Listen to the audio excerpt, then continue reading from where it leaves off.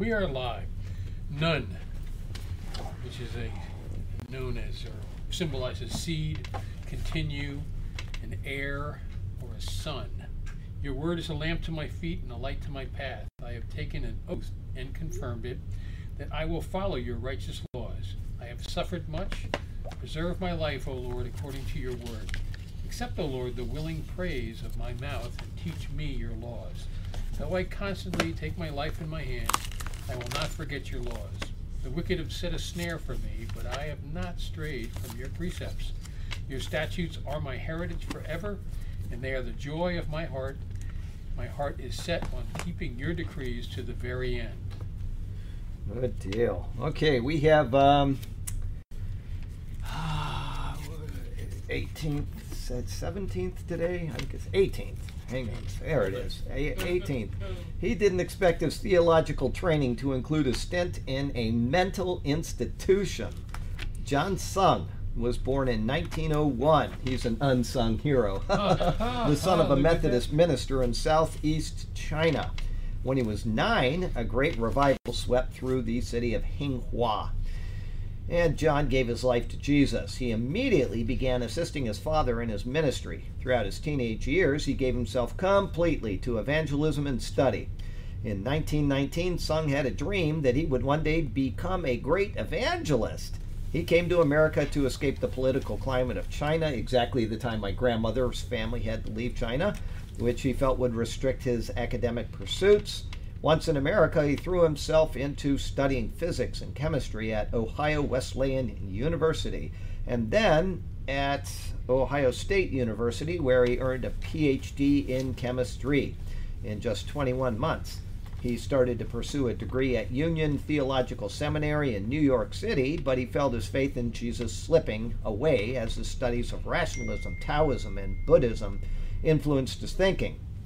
Then in February 1927, he attended an evangelistic service at a local Baptist church where he heard of a 15-year-old girl who read from the scriptures and speak of the gospel with incredible conviction and passion. It touched him profoundly. He deeply desired the faith and power he saw in the girl, a faith he had once had. Later, as he read the story of the death of Christ in Luke 23, he experienced a deep repentance as he realized that his sins were indeed forgiven. He could not contain his joy and newfound peace as he ran throughout the campus shouting for joy and singing the praises of his Savior. Sung's enthusiasm for his reclaimed faith was not seen as positive by all at the seminary, because he had previously been intensely serious as a student and now was running around jumping for joy and telling everyone of his spiritual experience. The president of the seminary thought that Sung had lost his mind and had him committed to a mental institution. It was only due to the intervention of the Chinese consul and a professor friend at Ohio Wesleyan that he was released from the mental hospital after 6 months on the condition that he would return to China. Back in China, John Sung's driving passion was to proclaim to everyone the joy of the gospel of Christ Jesus. During the next 15 years, he was a highly effective evangelist, leading many thousands to Christ throughout China and Southeast Asia. His 2-hour sermons focused on the need for repentance with the cross as the remedy.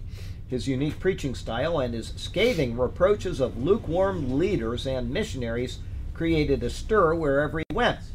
Finally, Sung's long-neglected health began to deteriorate, and in 1940 he was diagnosed with cancer and tuberculosis. Over the next 3 years, he underwent multiple surgeries, still preaching whenever possible. In June of 1944, his condition worsened. No longer strong enough to preach, his days were spent reading the Bible, singing, and praying with family and friends. On August 16th, he told his wife that God had shown him that he would die. He fell into a coma, but recovered enough to sing verses of 3 hymns the next day. Sweet by and by, Jesus keep me near the cross, and Jesus is all the world to me. His last words to his wife were, "Don't be afraid. The Lord Jesus is at the door. What is there to fear?"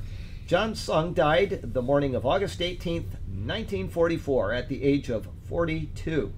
He was carried to his grave. The crowd sang many of his favorite hymns, a fitting tribute to a life characterized by singing praise to Jesus. John Sung was so passionate and joyful about the forgiveness he had found in Jesus Christ that some thought he was crazy. Do you experience joy in serving Jesus? Do you share that joy with others? And it says in Ephesians 3, verse 8, I was chosen for this special joy of telling the Gentiles about the endless treasures available to them in Christ. So there you go about that. That's pretty wonderful stuff. I'd rather tell people I'm crazy for Jesus than just about anything on this planet. Isn't it funny that a Wesleyan university would think he was crazy because he was so on fire for the Lord? That's what was bothering me, is the seminary itself doesn't get what, and that's all over the world even to this day. These seminaries, they, even though they're supposed to be teaching you theology, they do not teach you a right relationship with the Lord. It's just not something that you're going to find in 99% of them. And most of them will actually dismiss the Bible, dismiss faith. I mean, it's just terrible. So their son got pretty famous too. Who's that? Sam.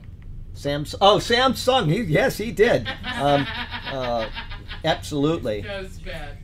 It's horrible. But okay. Hey guys. Hang on, I've got to finish this really quickly. Something went off, and okay. So we had Sam Sung is famous, and John Sung died. Okay, I got something talking about being crazy for Jesus. I told you about the people in Pakistan recently and their newfound faith. I got a letter from them. Now, these are people that have just been believers for, hey, Brian Fagan, how are you, buddy? You're blessed to be here, blessed to have you. They've been believers for a short amount of time, a couple months at the most. We sent him some Bibles. He asked some questions. He's received Jesus. Now, listen, so I've told you about some other things that they've done. This is so long since we heard from each other. He hasn't emailed in a while. I never write emails. Unless somebody emails me, I don't write emails. I just am that way. So if you think I'm ignoring you, it's because you're not emailing me, okay? And don't call me. I don't like the telephone. But this is so long since we heard from each other. We believe that you are doing well. God is good, and he is doing good things to us while we follow him. Now, I can't give their names, okay? But you know that. But I don't want to have the picture on the back of the lady. You all can see this. I'll pass it around that they've talked to. And we'll pray for this person, but I can't give out names. God is good, and he is doing good things to us, and we will follow him. We notice our lives are changed, and people in our neighborhood also notice that we are changed in attitude and behavior. This is only after a short amount of time in a country where they had no religious instruction at all on Jesus. They had to kind of find him through the internet. Okay, this is what God has changed us. We are thankful to God for all his help and safety. There has been a huge rain in the area, and there is more terrible rain alert. It is advised not to travel during this week. This is called monsoon rain. Well, you know about that. I know about that. If you've lived in Southeast Asia, you know about the monsoon rains. And this year it is raining 80% more than last year. This is in Pakistan, and I read lots of articles on this. It's very bad there. Please pray that God stop this rain and bring peace. That reminds me of a saying in India.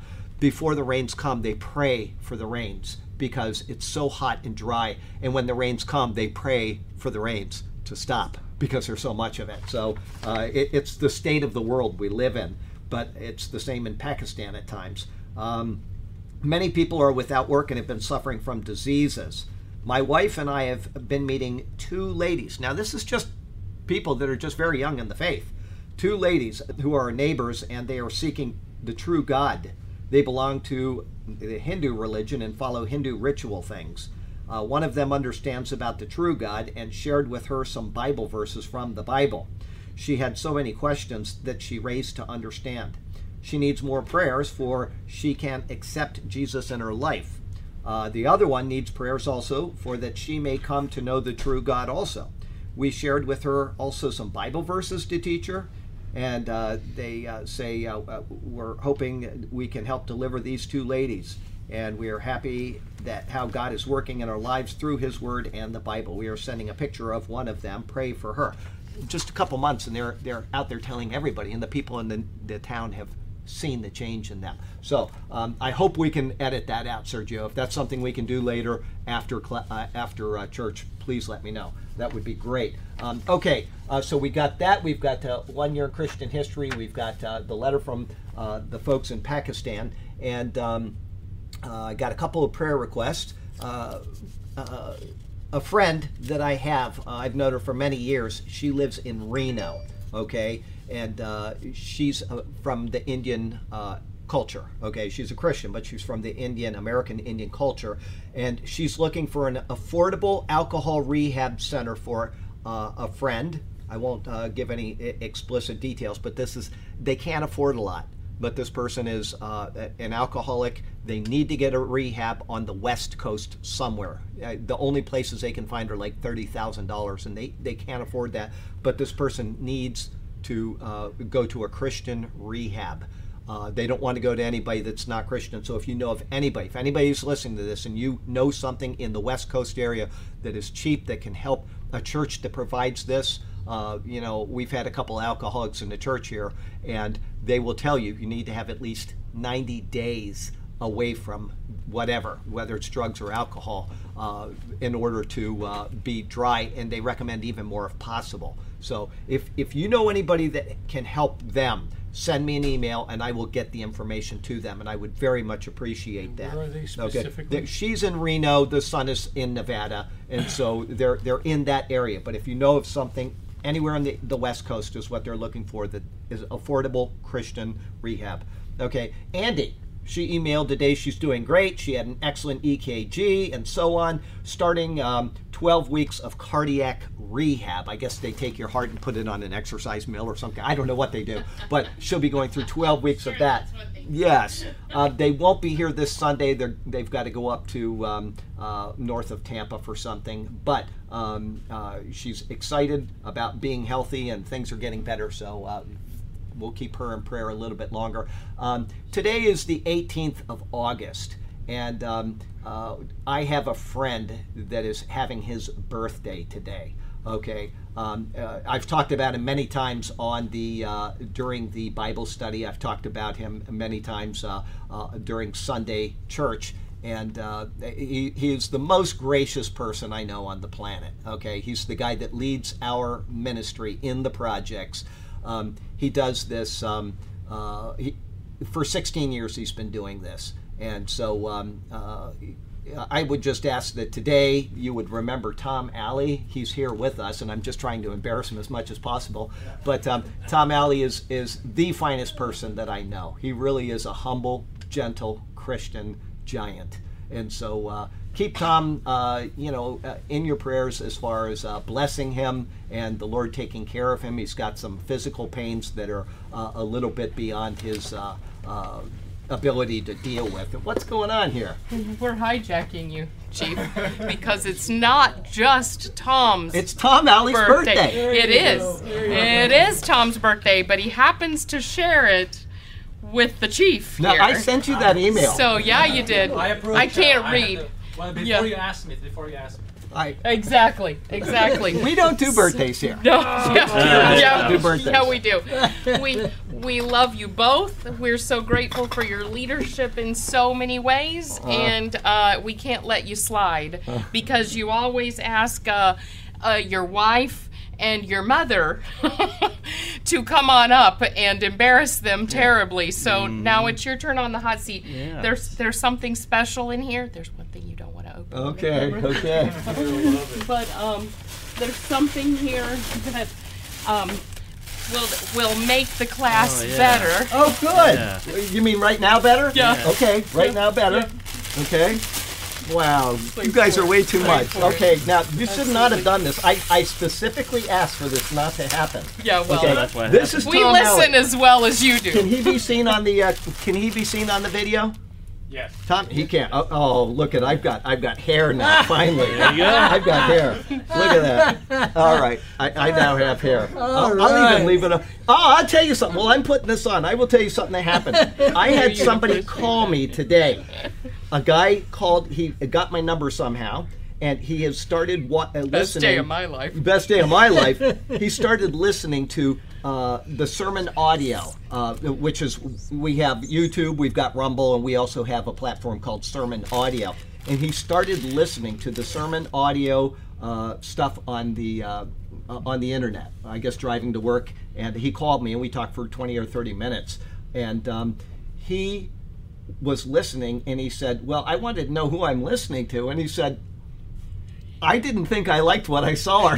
Something like, he's like, I didn't expect a preacher to look like you. Yes. But, you know, whatever. Anyway, if he knew, I didn't tell him, but I have a wife that likes my beard. And so I have a beard because my wife likes it. If she told me to cut it, it would be cut. I don't care. I mean, I don't care what I look like. This is a lot easier because I don't have to do anything. But this is her beard, and this belongs to her. So, yeah, well, I like it because it hides my ugly face. But other than that, thank you. Thank you. All right.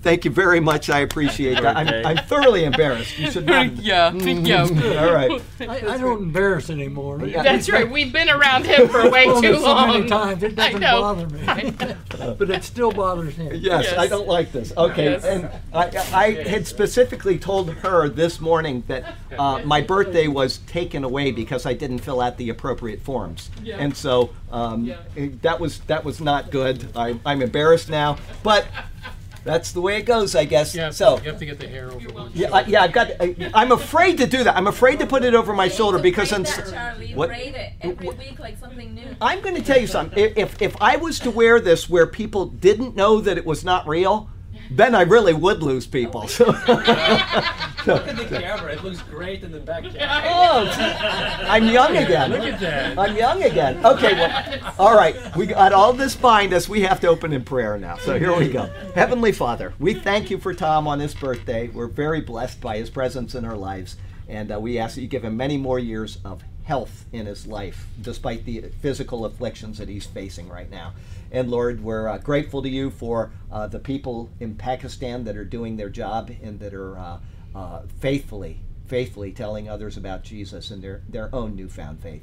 And Lord, we pray for this class. We pray that it will be something that will bless somebody. And we just thank you. We thank you for the joy that you give us in our hearts and the fellowship we have with other people, even when they don't really do what they're asked to do. Lord, you're very good to us. Thank you. We love you and we praise you. In Jesus' name, amen. Okay, let me see if I can get this thing back on here. Just so you know, online the people are half side with you, saying yes. Well, you embarrass Charlotte. This the other half payback is sweet. Okay, well the ones that agree with me are on my good side today. They're on my good side today. Thank you guys. Thank you very much. All right, so here we go. We've got that done. We've got that done. And did I say that? Yes, I did. Okay, I've got that also. So one other person that she didn't ask for prayers, but she had COVID. We prayed for her a couple weeks ago, and she's waiting to find out if she's totally, when you take your test, so she can go back to work. So we want to just add Jill in that she, can go back to work. And this was a couple days ago, so she may be back in work by now, but just came to mind right now. And there are other people, I haven't written them down. It's been another very busy week. But we'll go ahead and get started. We're in the book of Colossians, and we're in chapter 1, which is surprising. I thought we'd be out of there quite some time ago, but we're still in chapter 1. So, and just so you know, the people online, I don't mean to cut this class short, but we're going to cut it short because we have, obviously, Tom's birthday we need to celebrate, and so it'll probably be cut at least 20 minutes short. But we'll get started right now, and we're in Colossians 1:21. You start whenever you want. On average, we've been getting 2, maybe 3 verses in. Okay. I don't think we're going to beat that tonight. Well, maybe I can whip it out. Here we go. Starting 21, which is the beginning of a paragraph, so we'll go with that. Once you were alienated from God and were enemies in your minds because of your evil behavior.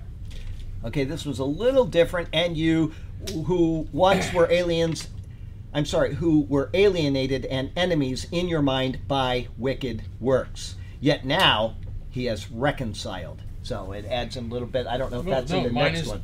But now it has been reconciled to the next I verse. see. It's before it. Okay, the they next just. Verse. Oh, okay. So Okay, that's what I was wondering. Okay, if they divided the verse differently. One more thing. We'll evaluate this verse in 5 seconds. Somebody sent me this shirt. It did not have a name. in the package, but it's very good. It says, nothing is returning to normal, but Jesus is. Nothing normal is not coming back, but Jesus is. That is wonderful. I don't know who sent this, so please send me an email and let me know where that came from. And I very much appreciate it. But there was nothing in the bag when it came. But thank you for whoever sent that. And let's see here. We have 21. Paul just wrote about the reconciliation and peace which is found through the blood of Christ's cross. Now, equating that to what occurred in the lives of those at Colossae, and thus to us, because the epistle is written and recorded in the Bible, he says, and you. He uses this phrase to demonstrate that what he just said applies directly to them and what occurred between God and them because of Christ. They once were alienated.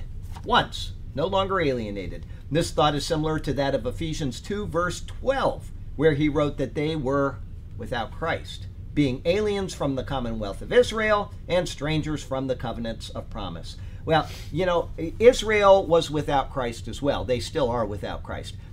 So we need to make sure that we take everything in the proper light of things. Israel was given a covenant. God was working with them in that covenant. They obviously refused or rejected the one who was the fulfiller of that covenant. And, you know, this is all seen in the Joshua sermons right now. We're going Joshua 1, 2, 3, and now we're in 4, and we'll get the answer to Joshua 4 this weekend. But, you know, when it says that they were being aliens from the commonwealth of Israel and strangers from the covenants of promise, obviously, Jesus said that if you don't have the, what is it, John 3:18, it says that if you don't have the Son, you're condemned already. And so even in the commonwealth of Israel, there are people that are estranged from the commonwealth of Israel, okay? The idea is that God has done something. He has given it to a group of people. They had the right to those covenant promises, and we as Gentiles were not a part of that at all. We are now accepted into that commonwealth because of Jesus. Doesn't mean we've replaced Israel, you know, the church. It doesn't mean anything like that, but this thing keeps going down. I'm afraid we're going to have to get a new chair because this thing is obviously 4 times it's gone down today. I don't know. There might be something that can be tightened, but it keeps going down. And anyway, just keep that in mind, as even the people that are in Israel may be strangers from the commonwealth of Israel because of their state of rejecting Christ. Okay, so going on, those in Colossae, and indeed all who have not come yet to Christ are in this state.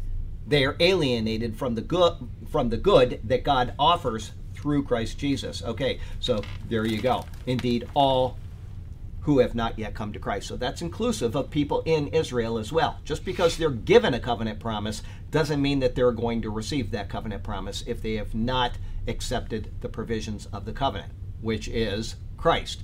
And as I said, we saw that very clearly in Joshua 3. Now we're going back into the same account again in Joshua 4. You saw that last week, and we're going to finish it up this weekend. But that is something that will eventually come about in Israel. So look at that guy coming in. Wow, he's big and handsome. We got somebody coming through the door that I won't ask him to come up and show himself because he's camera shy, but he's my middle brother, and I can tell you that when people see him and they see me, I actually had a lady at the Thai restaurant, my business partner for years. They won't be able to see it because it'll go out of focus. It's focus certainly. You'd have to come. You can come up here if you want. Come on up here, and we'll show you the difference. But I can't believe he's doing this because this is my brother who is very camera shy. But when my business partner of 25 years, okay, she finally met my brother, she said, no kidding, her exact words, "What happened to you?" That was her exact words. So there you go, Mr. Handsome, my brother. Yeah. Hey, I was shaved for years when she knew me. Okay, the beard was not the issue. It was the ugly versus the beauty and the beast.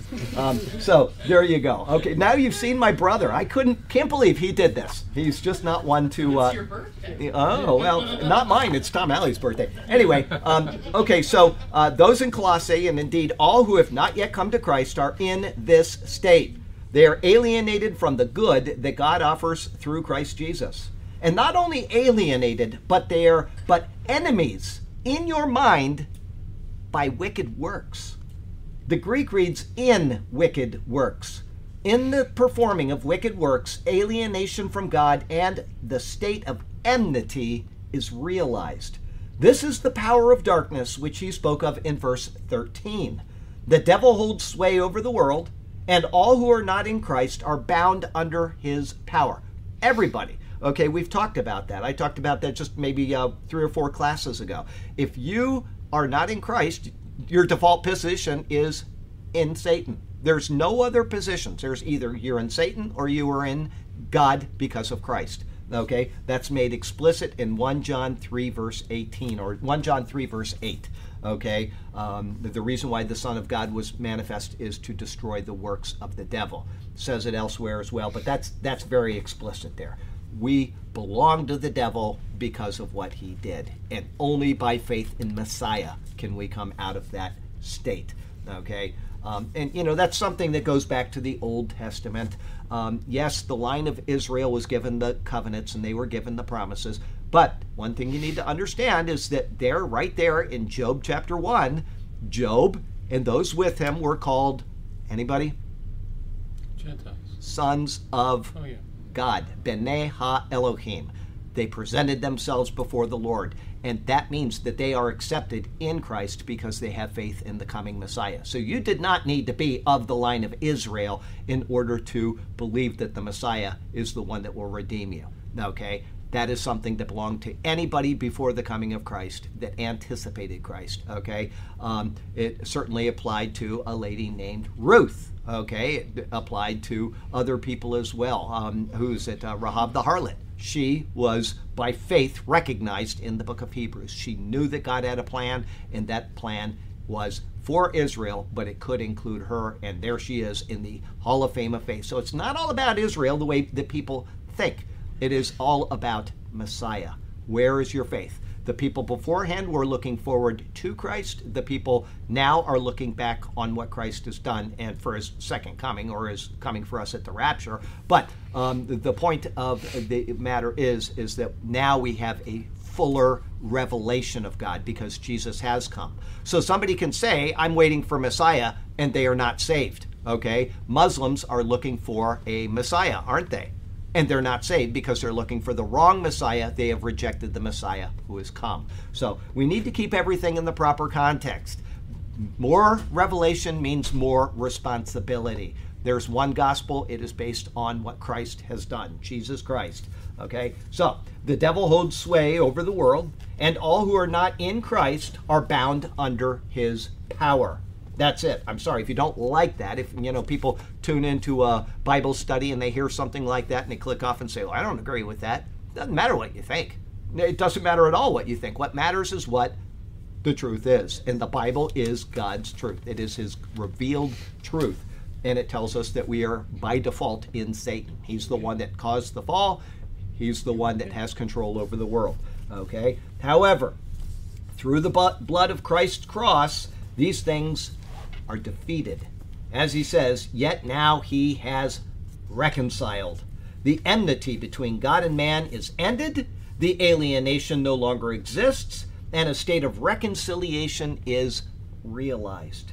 This is the power of the blood of Christ. All things are made new for those who reach out in faith and receive the gift of God, which is found in the work of the Lord Jesus.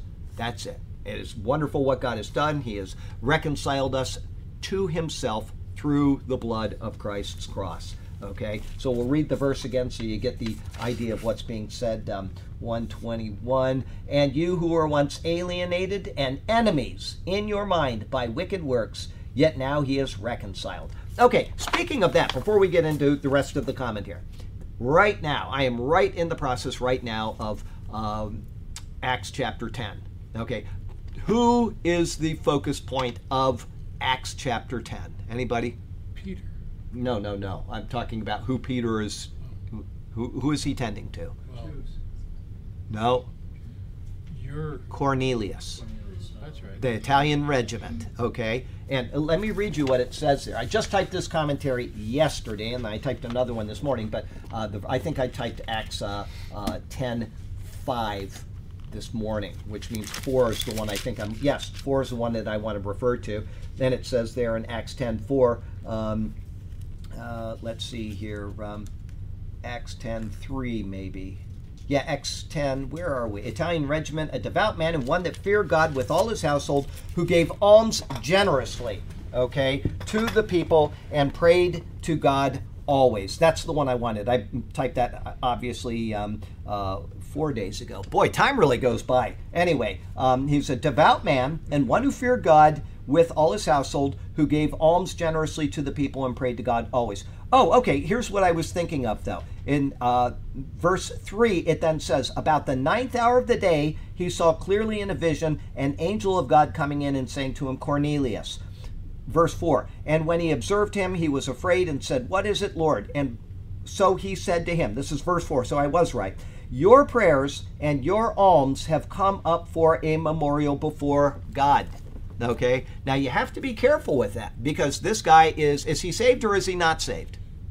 Not. He's not saved. He's a Gentile who understands that he is at enmity with God. That's why we do things, to please God. Well, I'm talking about anywhere in the world. I've been to Muslim countries. I lived in one of those. I lived in Buddhist countries. I've lived all over the place in Asia. I've been all over the place in Asia. People are always trying to do good things. Why do you think they're doing that? Because the default position should be, I'm going to do everything I can for me and nobody else. And yet there are people out there that are doing good stuff. Why are they doing that?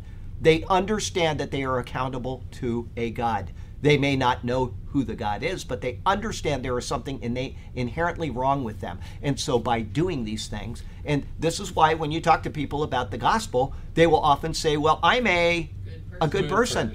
I've done these things. I've done these things for other people. Okay? I'm not a bad person. I'm a good person. They don't understand that they are by default bad. Okay? There's nothing good in us. And the self-centered people are the atheists. Well, that's right. That is true. But these people, unlike even atheists, though, you will see atheists doing good stuff. They donate money. They will do things that, and they understand deep inside of them, even if they deny it, like an atheist will, they understand that there is something wrong that they need to make right. And that's why they do these things. Because otherwise, if you look at all of the animals, if we're just an animal, like all of these other animals out there, they would be out there doing for themselves. They would be out there feeding themselves, taking care of themselves, okay?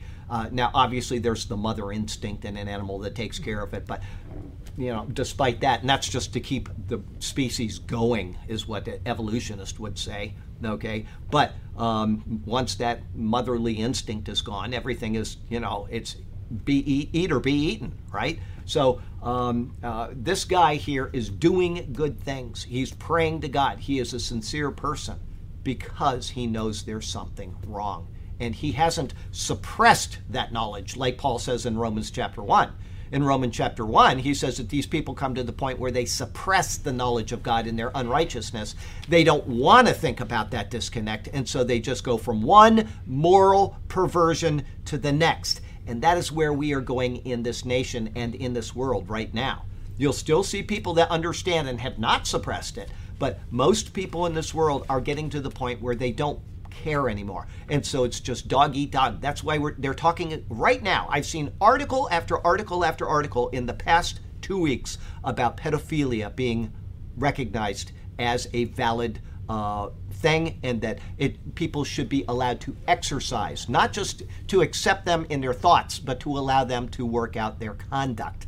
And this has become standard among academicians in America right now. I don't even like bringing that kind of stuff up during the update, but this is going on. I can't tell you how many articles I've read from professors, supposed professors, that say that this is something we need to entertain. We need to not judge these people, and we need to have different laws for them, because this is suppressing the knowledge of truth in unrighteousness, and this is what Paul writes about. But I'm talking about a guy like this that has not done that. He understands there's a disconnect. And so that takes us right into what we're looking at in this particular verse right here. We have these things going on in our lives, and we need to be attentive to them.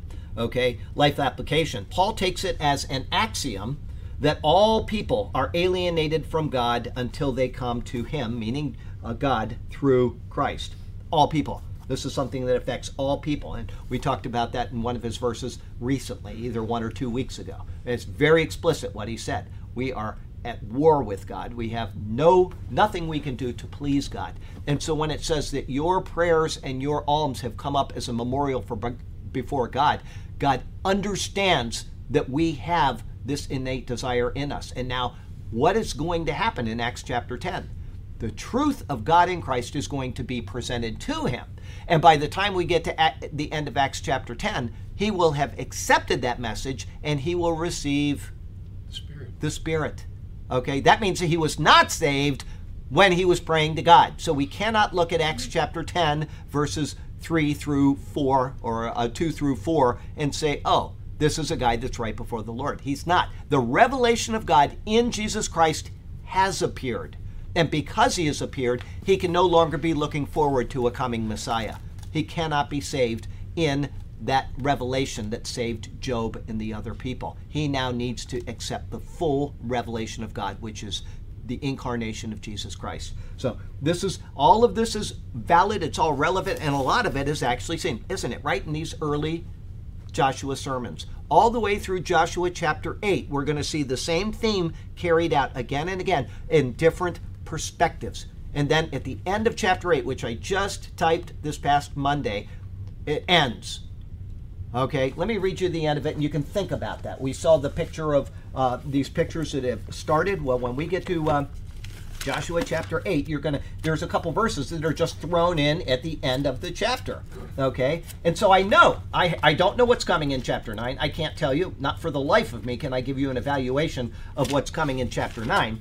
I'm going to have to wait. I'm going to have to see. Okay, but I know that what we are seeing now from Joshua 1 through Joshua 8 is going to end. And so I typed, if I'm wrong, I will have to amend the sermon when I get to Joshua 9, 10, and 11. I'm just going to have to amend it and say, so you guys don't get the bad information. But I have no doubt. It's Joshua 8. It's the Battle of Ai. It's all given in typology. They go in, they capture the city, they burn the city, and then it says in verse 30. This is what I typed this past weekend, 30 through 35. Just a few verses. It suddenly changes from all of this typological stuff that we've been seeing, and we will see for the next few chapters.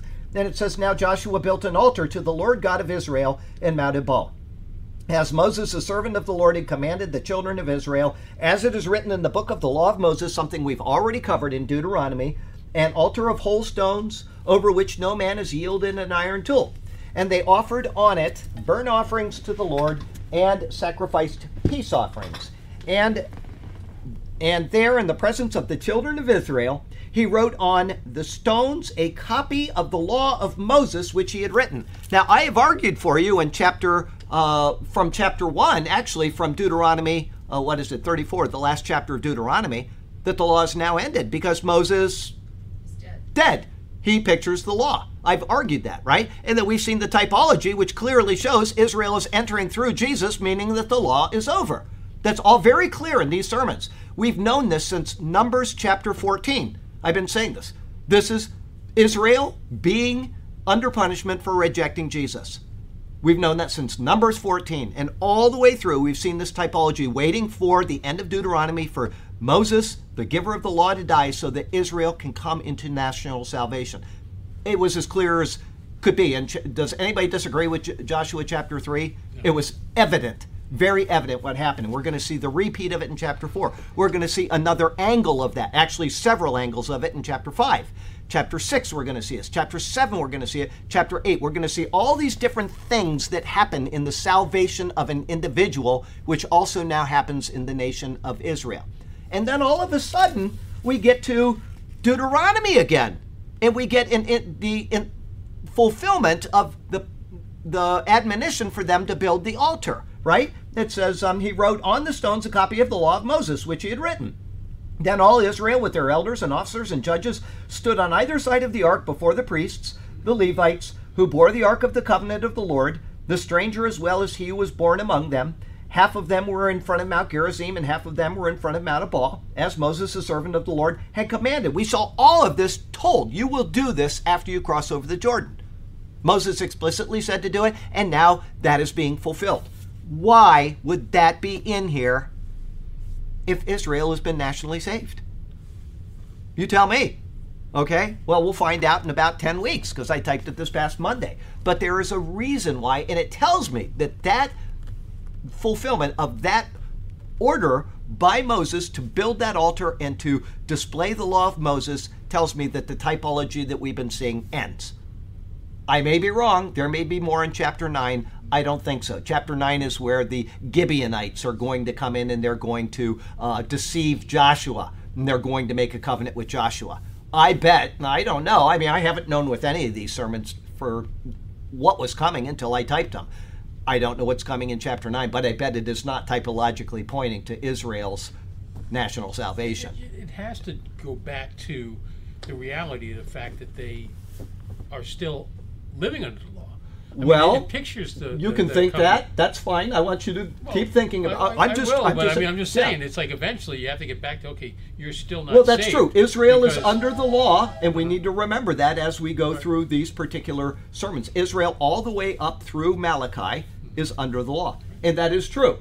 But is that what that is picturing? No, okay. See, so we'll find out in about 10 weeks. Okay, but I want you to think about that in advance because what we've been seeing and what we are going to see is very clear about what is going on in Israel's national salvation. Okay, so having said that, we'll read this life application. We'll start it again. Paul takes it as an axiom that all people are alienated from God until they come to him through Christ.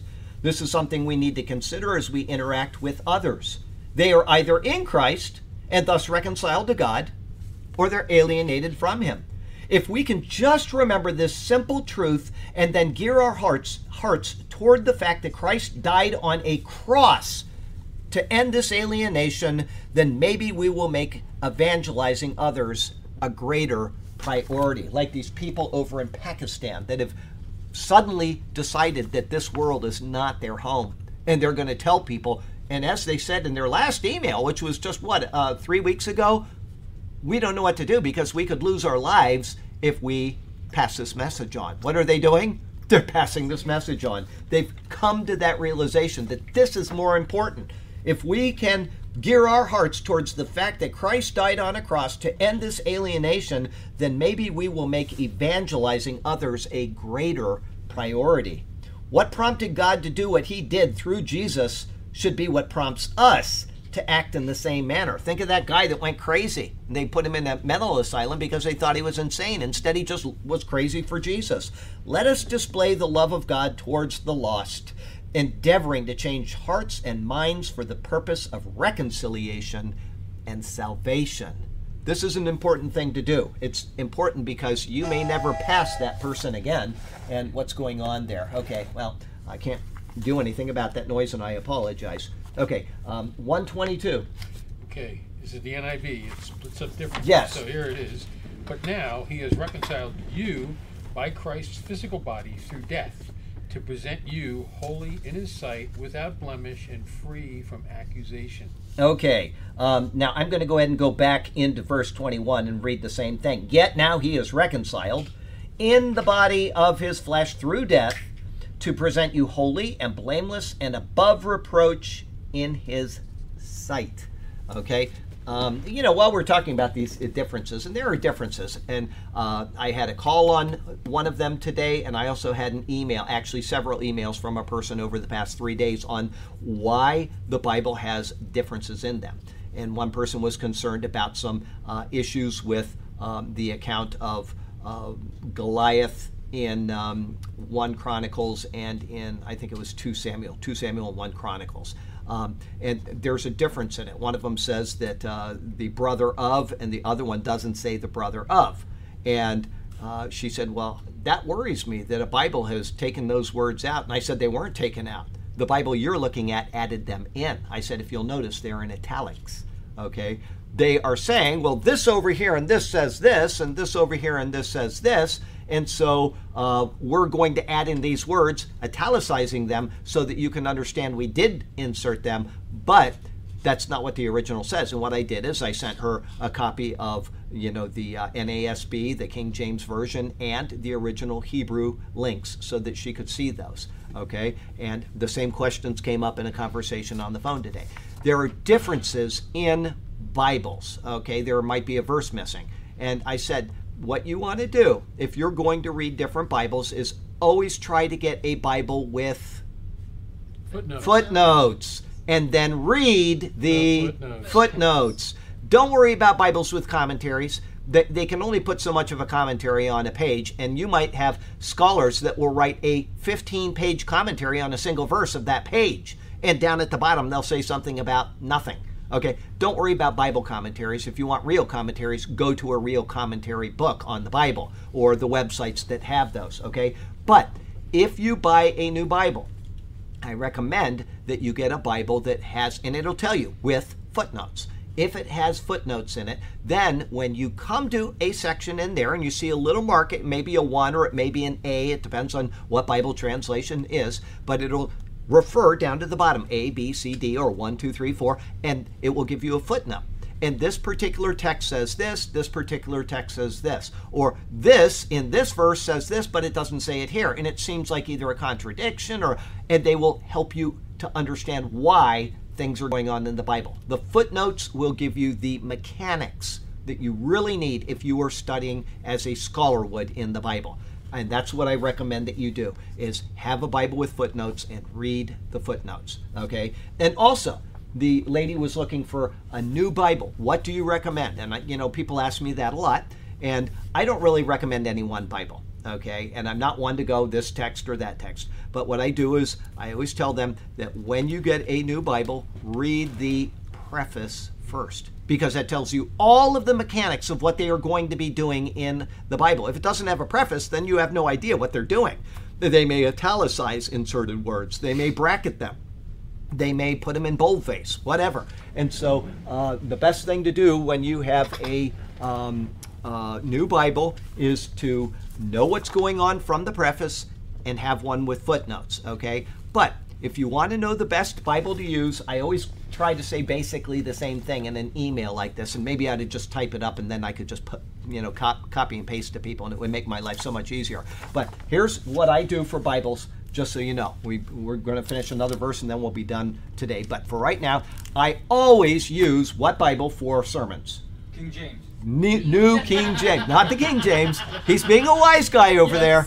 I don't thee, thy, that. Listen, I grew up in a Quaker family, and I grew up with thee, thy, thou. Okay, I know what those words mean. Ye and you. I know what they mean. I just don't use them. That is not my thing. But I use the New King James Version for all sermons, studies, and commentaries. Okay. If I divert from that, I will tell why, especially like in Acts. The New King James Version will not translate properly, say, aorist participles or present participles. And because they don't do that, you don't get a sense of what's going on.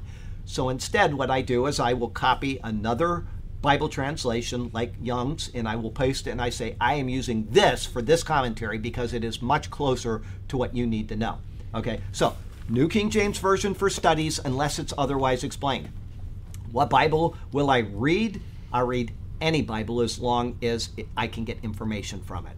I've read, I can't tell you all the different versions of Bible that I read.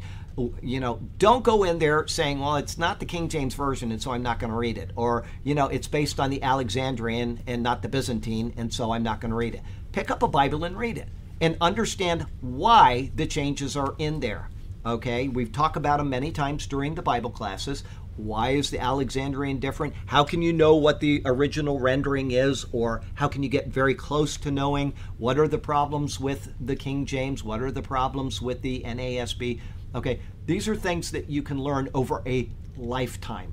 You don't need to make a dogmatic decision right now today. Read any Bible as long as you understand what they are doing with that Bible. If you don't understand what they're doing with that Bible, like a Hebrew Roots Movement Bible, I would not read that Bible, okay? Now, I am right now reading, I'm on my second basically Hebrew Roots Bible that I'm reading right now because I want to understand what they're thinking. I've read the other versions enough where I know that I'm not going to get led astray by them, but I want to know why they are translating these things so that when I talk to somebody stuck in that, I can now talk to them about what's wrong with their Bible, okay? I think that that's not an invalid way of doing things as long as you have a purpose for doing it, okay? But I would recommend if you get, say, NIV, anything older than the 2004 copyright. The Yep. older you go, the better off it's going to be. After 2004, they start changing it for political correctness. And there's no need for that. Okay, the Greek may accept it, like instead of brethren, let's do this, it goes to brothers and sisters, let's do this. There's no need to make that change, and so it is solely for the reason of political correctness. And I do not recommend that people read that Bible simply because they have departed from sound values. Older NIVs are fine. I have no problem reading them. The NASB, you can find good in that. It's very literal translation. It's a bit stuffy. The ESV, it's written or translated by reformers, and so you can see some changes in their prophecies. Not changes in how they've translated it, but changes from their attitude. You know, when you translate something, your attitude will be in that translation. You would know that because you've learned languages. Hideko used to be a translator for the U.S. government, and surprisingly, at the exact same time, the Japanese government, doing classified information for both, and they had no problem with that. Now tell me that's not crazy. But I guarantee you that her translation, exact Japanese translation, will be different than the next person because that person is coming at the text with their own thinking. They're not doing it purposefully. They're doing it with their thinking. And so a Reformed theologian will naturally look at Daniel 9 differently than a person that believes that it is speaking about after the cross and not the cross itself, okay? In other words, Jesus, you know, he's obviously in there, but then after that it's speaking about the Antichrist of the end times, okay? And the Bible basically pushes towards that, especially in the New Testament, because you have 3 synoptic Bibles, right? Which are basically Gospels. I'm sorry, that are basically coming from different viewpoints and that's angles, right, and it's the same that's topic. exactly right. There are 3 people that are giving you the same information, and you're reading it a little bit differently. And so that's a good example. Translators are not intentionally trying to manipulate God's word. Some of them are, don't get me wrong. But I'm talking about people that really want to give you a good translation of the Bible. They're going to speak English a little bit differently. Okay, the British obviously translate differently than the Americans, etc. So you're going to get these differences, but don't get legalistic about the translation if it is something that is intended to exalt God. All right, and the guy I was talking to on the phone today, I told him always follow the money, because there's a ton of money in Bible translations, a ton. Okay, and so you can know.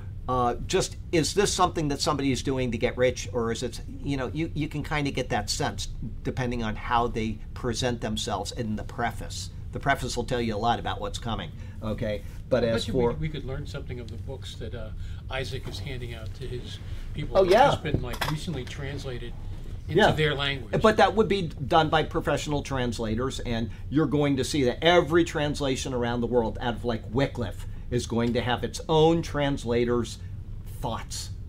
They're going to be conveyed in there. You can't get away from that, because I'm Charlie Garrett, and when I translate something, I'm going to do it based on what I know about the Bible, about what I know about the English language. I may like to use, words, synonyms, so I have different words that say the same thing, so I'm not saying the same thing all the time. You know, it all depends on who you are and the basis for those things. But I know we got off on a tangent there, but something in here caused me to do that. We'll go ahead and get into 122. We've already read the verse. Paul's words of this verse place a stress on the literal human body of Christ Jesus. Okay? Let me read it again because it was a while. In the body of his flesh, through death, to present you holy and blameless and above reproach in his sight. Okay, his words here expand on the thought of being reconciled from the previous verse. This was accomplished in the body of his flesh. Okay, flesh is the man. It's I don't want to use the word carnal because that kind of makes you think of something, but it's the physical body of Christ. All right, it's what is fleshly. Okay, as I said a couple weeks ago, the blood is the life. And so when we speak of the blood of Christ, we're thinking of the death of Christ. The blood has been shed. Okay, in this one, it's the body of his flesh. Atonement could not come through God, who is spirit, nor could it come through an angelic being, which also has no physical body. Okay, so God, he can forgive our sins, but how does he do that? Okay, if there needs to be blood for the atonement of sins, then he can't send an angel that is just, a spirit being to atone for our sins. God has a way of doing things. Because God is spirit and because he is infinitely holy and because we're fallen, it means that we are infinitely fallen. There must be something to bring us back to God. There must be something, and Jesus Christ's body, his flesh, his blood, is what is that thing, that composition that will reconcile us to God. And the cross is how that was performed. Okay, so atonement could not come through God who is spirit, nor could it come through an angelic being which has no physical body. Rather, it had to come through a human. However, not any human could do. As humanity is infected with sin, this needed to be a sinless human, or no atonement could have taken place. Now, that's an important thing to consider, and I may say this later in the commentary, but all around the world, you'll see these altars that have been built, like down in South America and Central America and elsewhere in the world, where they would sacrifice little young virgins. Why would they do that? Because this is an innocent, pure little girl, and she's going to atone for our sins. I'm sorry, it doesn't work that way. They did not take Theology 101 and understand that their first father had sinned, and that sin transfers from father to child. Not father to son, from father to child, meaning son or daughter. So that when that child is conceived, that child bears sin. It is not an acceptable sacrifice for sin. But that's why they were doing these things, is because, and you'll see that in the Bible. What's his name? Misha, the king of Moab. What does he do when they're being defeated in battle? He takes his son and he offers it. And there was great rage against Israel that day, and you're wondering what's going on. He's looking for atonement, and he's looking for God to favor him in this losing battle with the giving of his own son. That's what he's trying to do. He did not understand the theology of the Bible, which says that, where David says, let me read it to you just so you don't think I'm making this up, and I'm saying that to people that may have tuned in for the first time. Right there in Psalm 51, take you to verse 5, and it says there, behold, I was brought forth in iniquity, and in sin my mother conceived me. It was already done. Just being conceived, he inherited Adam's fallen nature. That little baby could not atone for the sins, and therefore what happened was just the loss of the guy's child. That's the only thing that resulted from that, was the loss of his child. We cannot atone for sin with another human being because the human being has sinned. Hence the sign of circumcision, hence the coming of Christ, fulfilling the sign of circumcision. Okay? It is for this reason that Paul has carefully and precisely described the deity of Christ. He's been very careful about doing this in Colossians chapter 1. Go back again, if you don't remember, 15 through 20, and it'll show you this. In so doing, the humanity is clearly revealed as pure, holy, and capable of redeeming man. It was not possible any other way. It was impossible any other way. Only a man with a fleshly body could do it, and only a man without sin could do it, and thus only a God-man could do it. As he is fully man, he is capable and qualified to atone for man's sin. It is through this unique body of his flesh that the necessary atonement can be obtained, but still it had to come through death. Jesus Christ really died for our sins. The Bible instructs us that without the shedding of blood, there can be no atonement for sin. In the Greek, there is an article before the word death, and so it reads through the death, or through his death. The article is masculine, and so it could say through his death or through the death, but that is the only way that this could have come about. Okay, I won't read that because it's something I've got to give you in a prophecy update. I was going to tell you something somebody sent me this morning, and it's really relevant to this right here. But I can't do it because I'm going to ask you all a question, as I do at the end of every prophecy update. Who said this?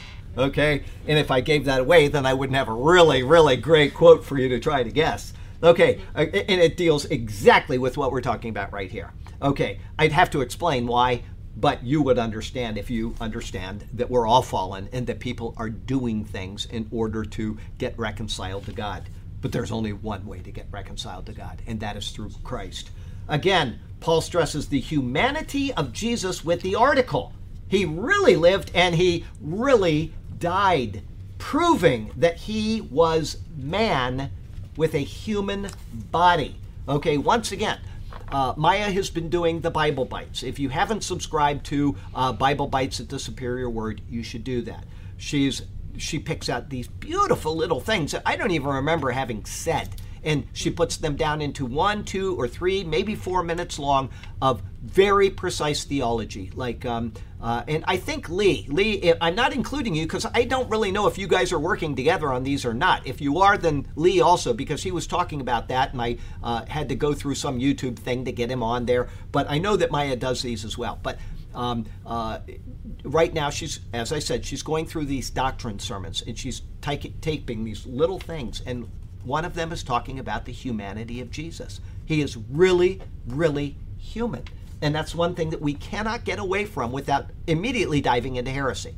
He was really human, he is really human, and he is really God. And we cannot waffle on those things, okay? And he is also the Son of God. He is the second member of the Trinity, okay? That's an important thing. To get away from that is to devolve into heresy. This is all very important to understand, and she's putting all of these little things on there in these little bite-sized nuggets so that you can understand what's going on.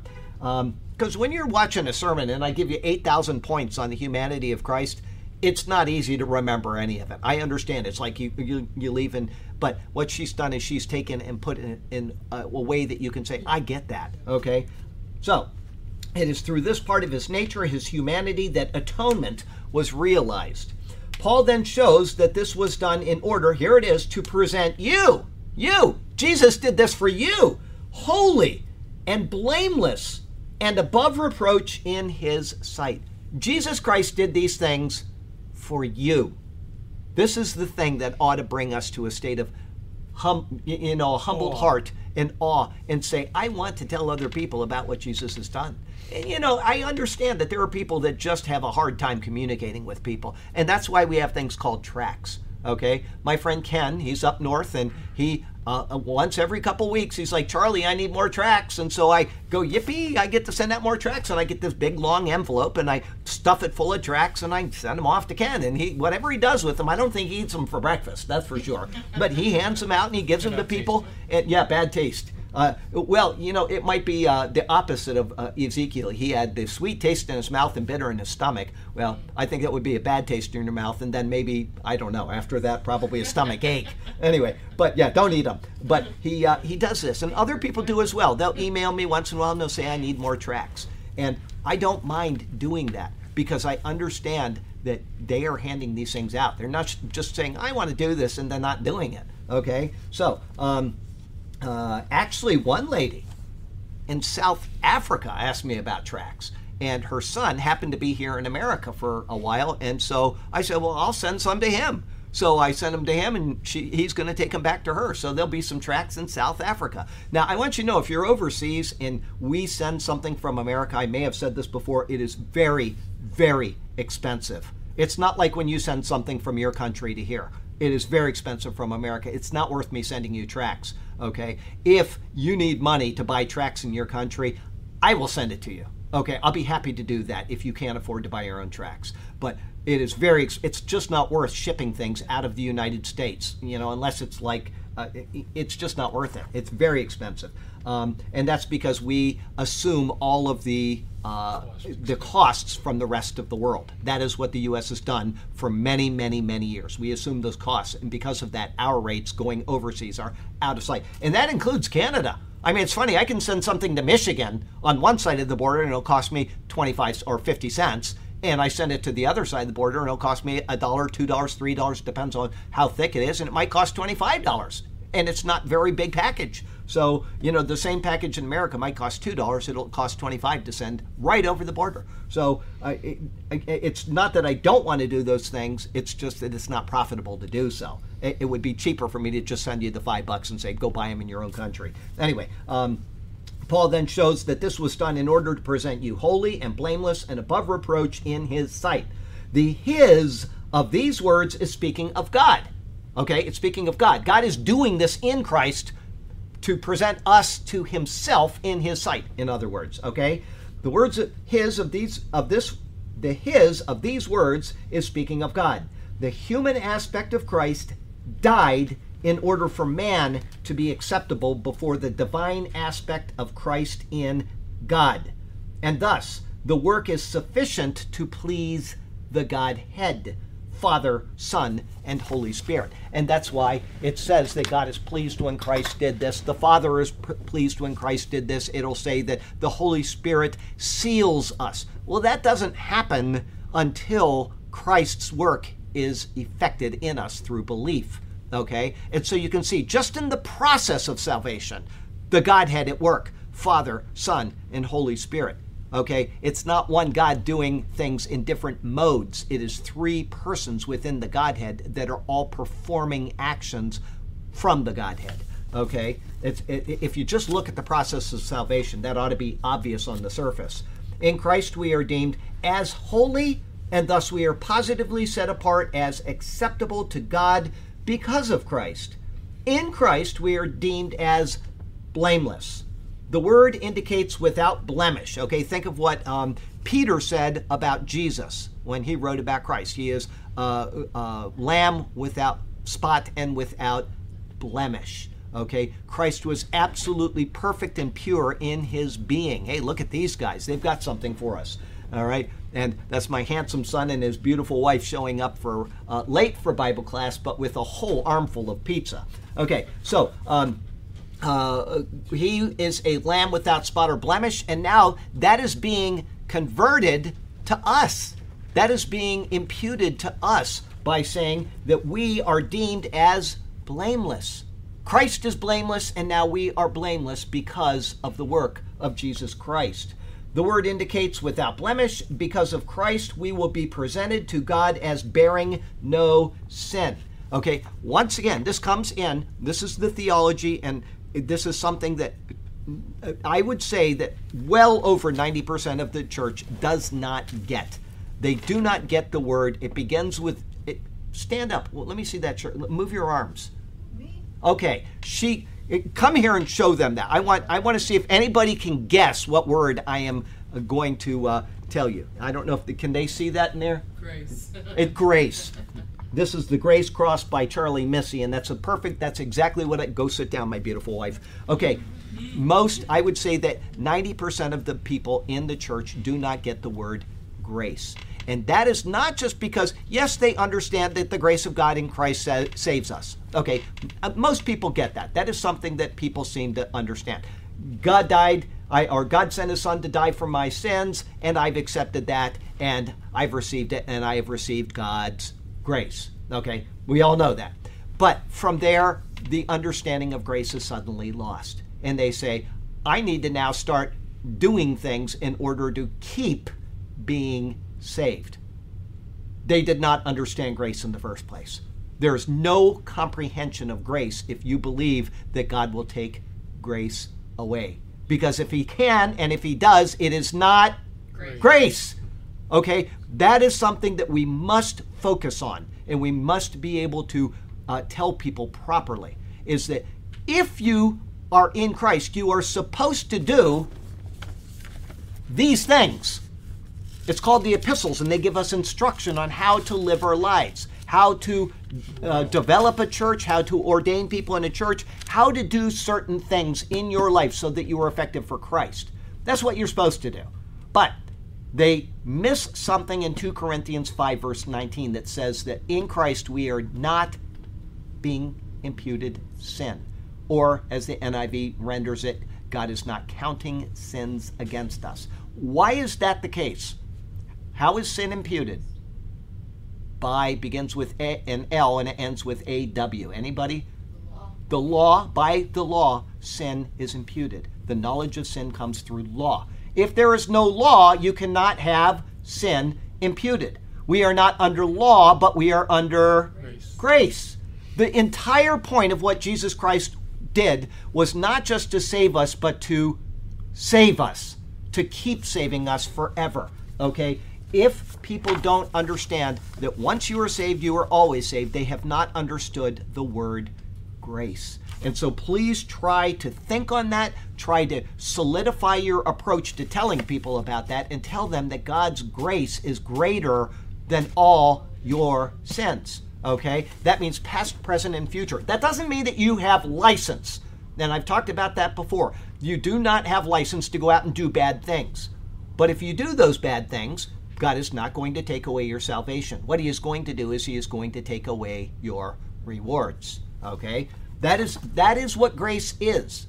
And God's grace is sufficient for all your sins. Even if you're, well, I won't say, I was going to call you a blank, blank, blank, but I won't do that. I was going to start with the word arrogant and just keep building on it, okay?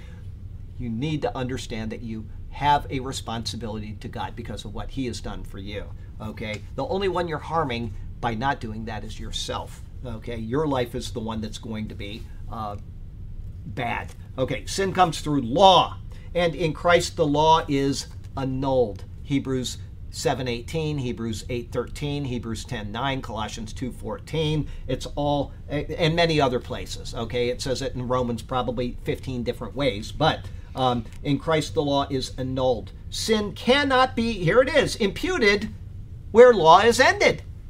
By the law is the knowledge of sin. When you don't have law, there is no knowledge of sin, either from your perspective or from God's perspective. He's the one that gave the law to Adam. Adam violated the law, sin entered the world, okay? He is the one that gave the law of Moses to the people of Israel. By giving them that, he put, as Jesus himself said, a great yoke upon them. He didn't use the word great yoke. I'm paraphrasing that, but he said, come to me and I will make your yoke easy and your burden light. Peter called it a yoke in Acts chapter 15. Paul calls it bondage in Galatians chapter 4. Okay, the law is opposed to a graceful relationship with God. Okay, that's something that we also need to understand. I'll read it again.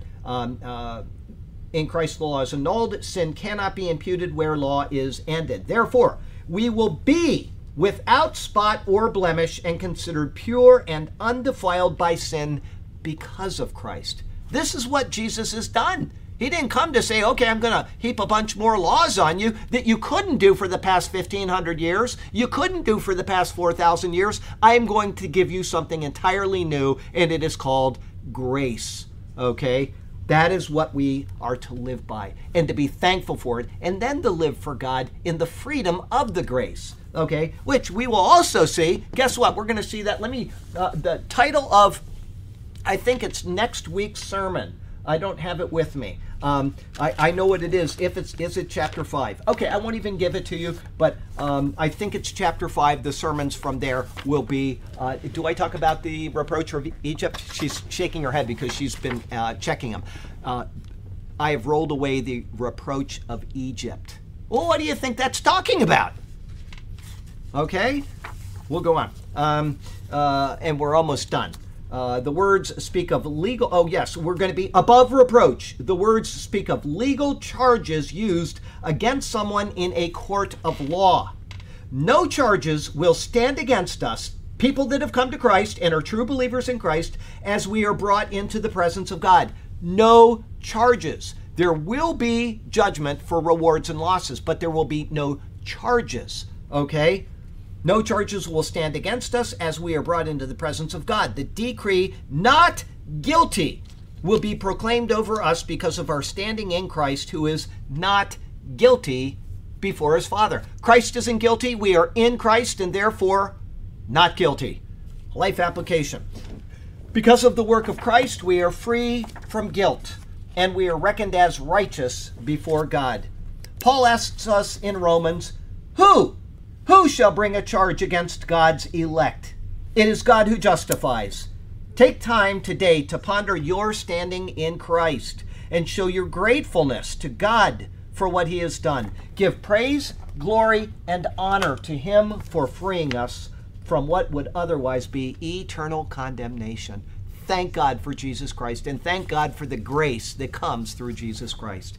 Heavenly Father, we're very thankful to you for what you have done in Christ. Help us to express that appreciation through proper living, through holy living, through living according to your word, and through telling other people about the same thing that we have experienced and the joy they can have of the freedom from the burden of sin that bears upon man.